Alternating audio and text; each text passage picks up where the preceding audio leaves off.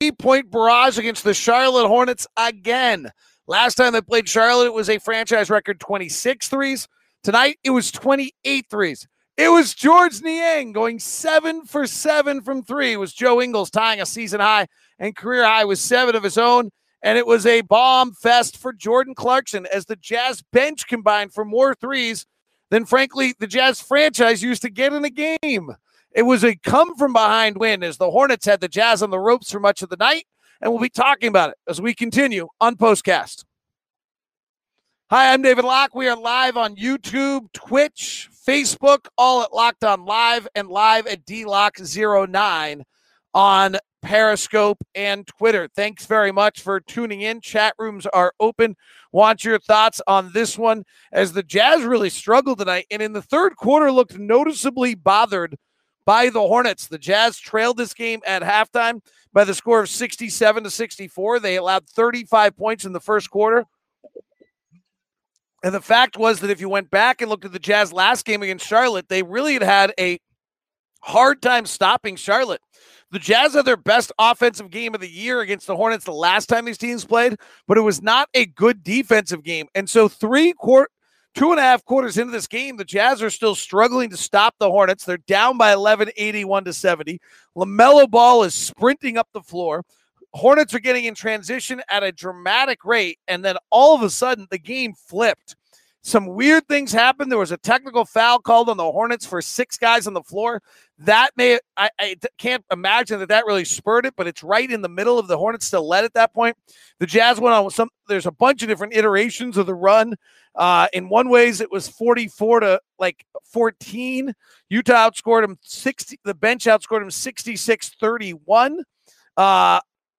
You kind of run through the various little spots tonight where you want to find it, and the various runs are 20-2 to start the fourth quarter, 41-11 in the last 10.5 minutes at one point, as it was 81-70.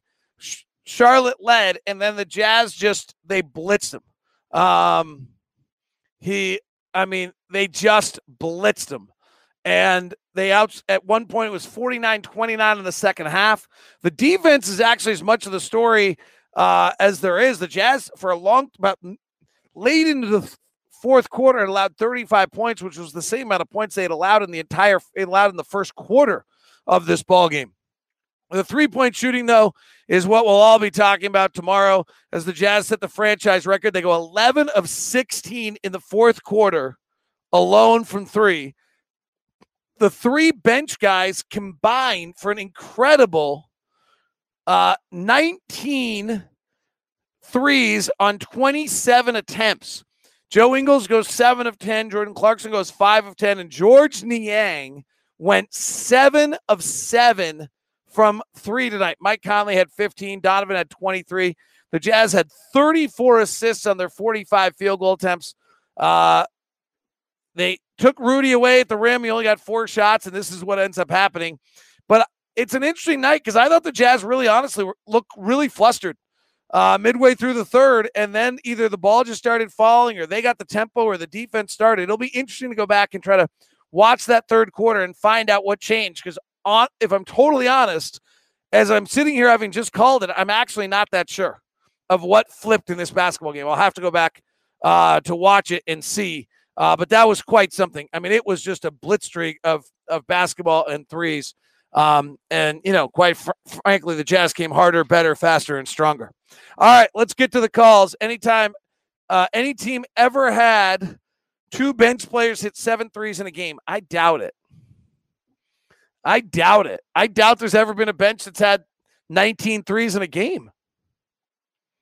Dustin says we shot 55 threes. Wow, yes, we did. That'll help the numbers a little bit. I think the most incredible thing is I sat next to Ron Boone tonight, and we shot 55 threes. He didn't have a problem with it. I seriously stepped away for about 5 minutes, and the Jazz went up by 19. What the hell happened? I kind of feel the same way. Like I just kept looking up, and it kept getting bigger and bigger. That's what happens when you shoot that many threes, when you start making them. And the defense was incredible. Rudy Gobert had a few plays tonight that were just astronomical on the block shots. It was pretty cool. I've never seen George with a compressing sleeve on the leg before and never remove it. He's actually been wearing it. He's had some knee issues going on all year long. I don't think he's actually ever been healthy all year. It's a little bit why coming into the game, I think he was shooting only about 35% from three. That's over. But that was part of it. Did George take it too? Purple cow! George Niang, purple cow. Woo! Yeah, we usually want 8 threes. We're going to change the rules on the purple cow. We want 7. 7 threes. New number. Purple cow. We're changing the rules. Joe needs to shoot 10 threes a night. No excuse. Wow. And the minivan beep, beep, says Cody. Yeah, Joe has a look sometimes when he shoots them like he knows it's going in. Like one of them that missed, he was stunned. You could see he really felt it tonight.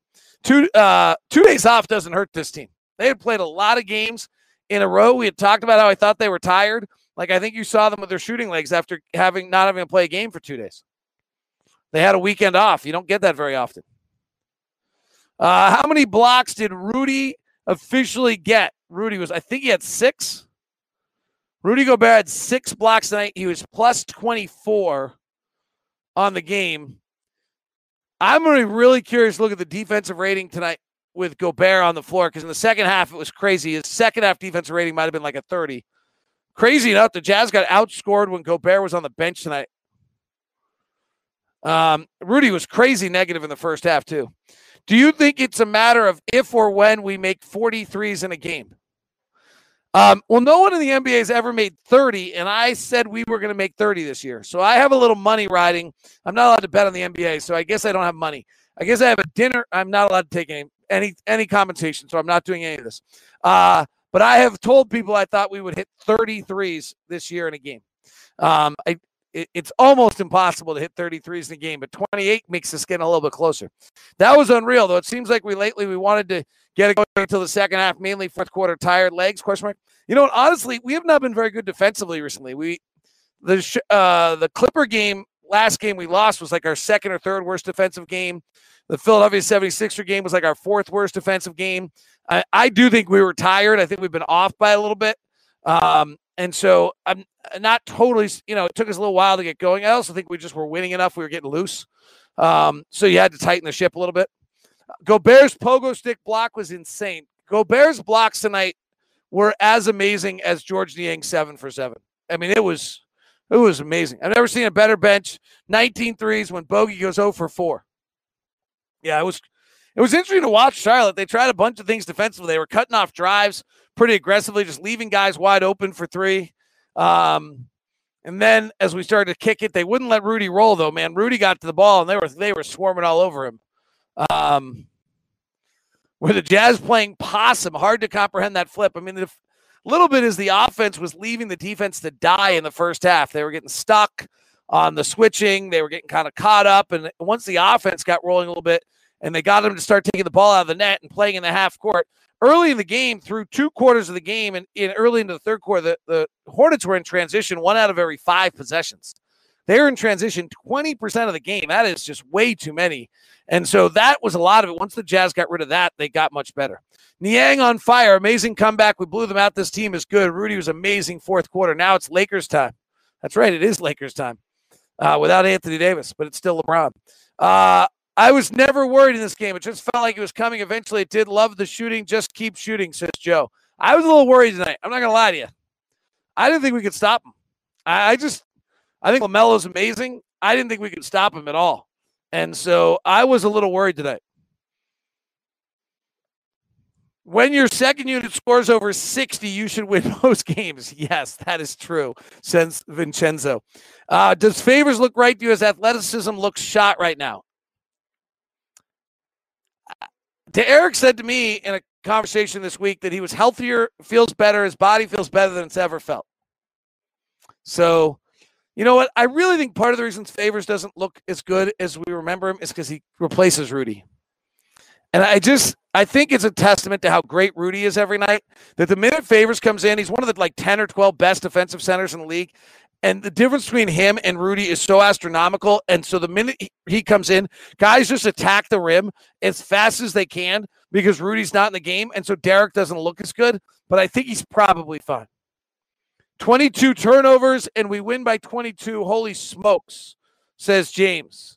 Yeah, 22 turnovers is probably not a script we can live by. It's not, as you guys know, I don't always worry about turnovers, but 13 live ball turnovers is a problem.